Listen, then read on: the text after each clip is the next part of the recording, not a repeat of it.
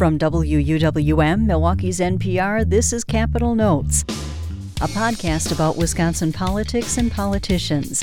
I'm Marty Michelson. Each week I discuss noteworthy developments with J.R. Ross, editor of WisPolitics.com. Here's our latest conversation. So, J.R., last week some Democratic members of Wisconsin's House delegation weighed in on the impeachment talk. This week, Republican U.S. Senator Ron Johnson voiced his opinion. Johnson is chair of the Senate Homeland Security Committee. He says he sees nothing wrong with President Trump asking Ukraine and China to investigate former Democratic Vice President Joe Biden and his son. He says it's perfectly appropriate for American law enforcement agencies to enlist the help of other countries. So how do you think voters will view Johnson's comments, and do you think this signals that Johnson won't run again and can be more candid? Well, a couple of things. One, I'm still not sure how much the average voter is following the kind of minute-by-minute updates of what's happening, all these stories about what's going on in Washington, D.C. So I don't know if voters have really kind of figured out what to make of Johnson's comments yet.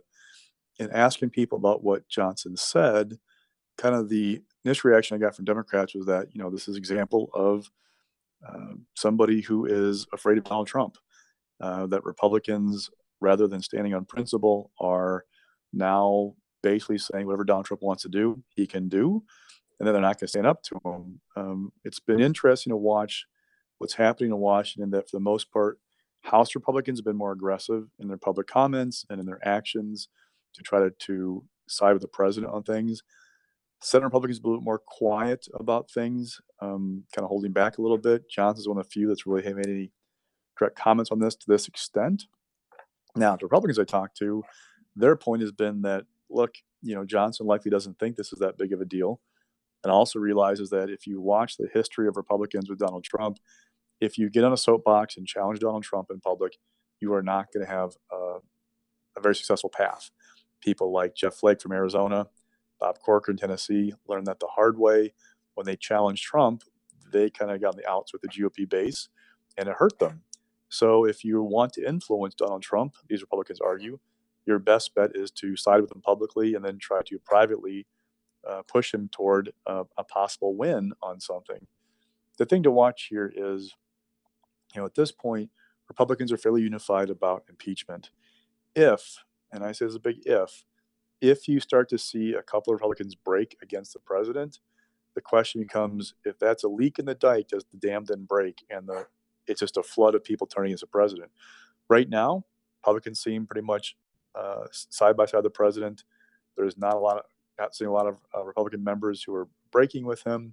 It's just, does that change at any point? As partisan as it is in D.C. right now, people I talk to aren't sure that will, but they're watching to see if anything changes that dynamic. Also last week, President Trump's Ag Secretary Sonny Perdue appeared at the World Dairy Expo in Madison. He suggested that the family dairy farm, which is prevalent in Wisconsin, may need to get bigger in order to survive. He said, in America, the big get bigger and the small go out. Democratic Governor Tony Evers said he resents the remarks. Seeing as though Secretary Perdue represents the Trump administration, how do you think Wisconsin voters will view these comments? Well, it wasn't helpful, the president's cause.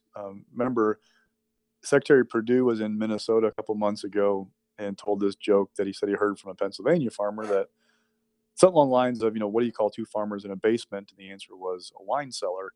And that joke didn't go over very well. It kind of came as farmers are pushing back against the Trump administration on the trade policies that have been implemented and some of the tariffs. So after those tone-deaf comments in Minnesota, people I talked to were somewhat bewildered as why he would say something like that in Wisconsin, where we are struggling in the state right now with dairy farms closing regularly. And talking to people, Secretary Perdue may have a point that the best path to survival for some of these dairy farms is to get bigger.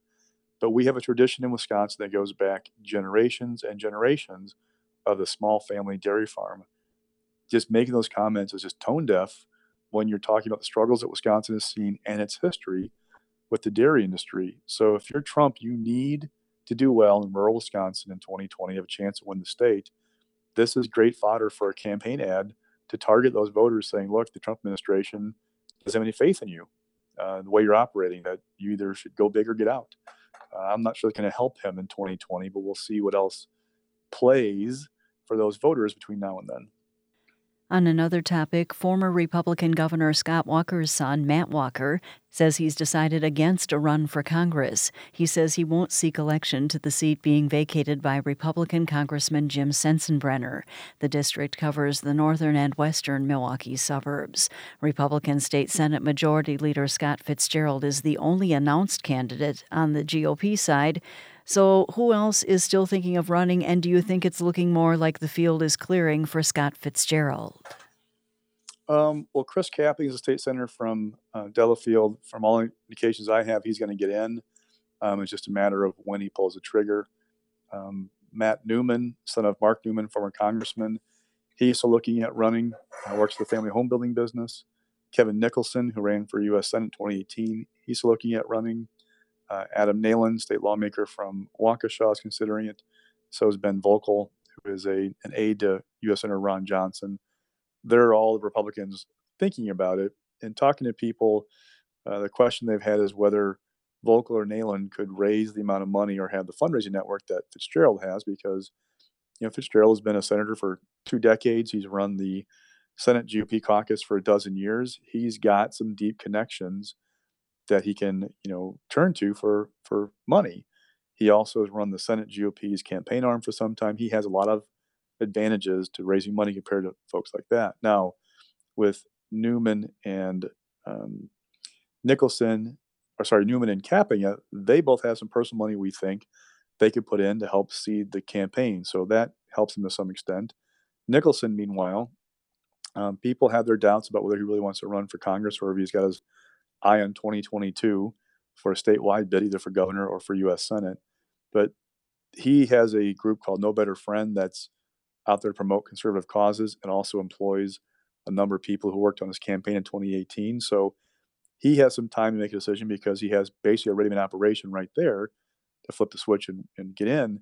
Capping and Newman also have some time because they have personal money. So it's less imperative for those guys to make a decision soon, whereas a Nalen or a Volkel, if they're going to get in, the pressures get in soon so you can start raising money.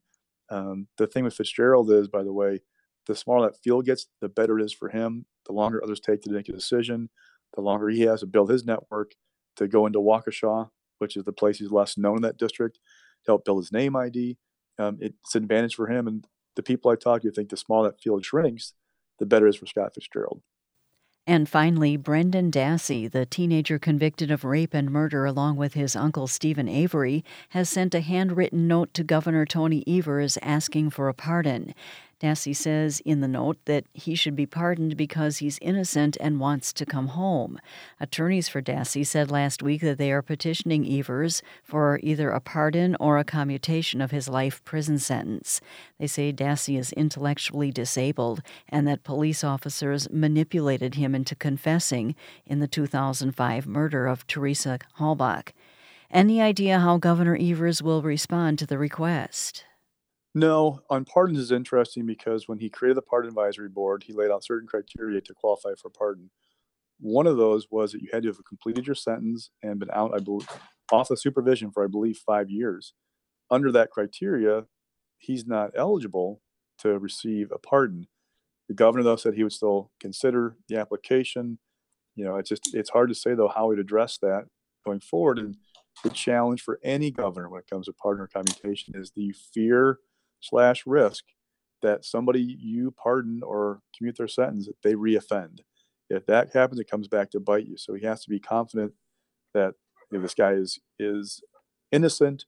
He served long enough for what he's convicted of doing, or that there's no chance he'll reoffend. Because that's part of why Scott Walker didn't do any pardons for 8 years. He said it undermined the decisions of judges and juries. He also realized the risk of when you start handing those out, it can come back to bite you when you're a governor. That's WisPolitics.com editor J.R. Ross. You can join us each week for our conversations, and if you haven't done so already, subscribe to Capital Notes on iTunes, NPR One, or wherever you get your podcasts.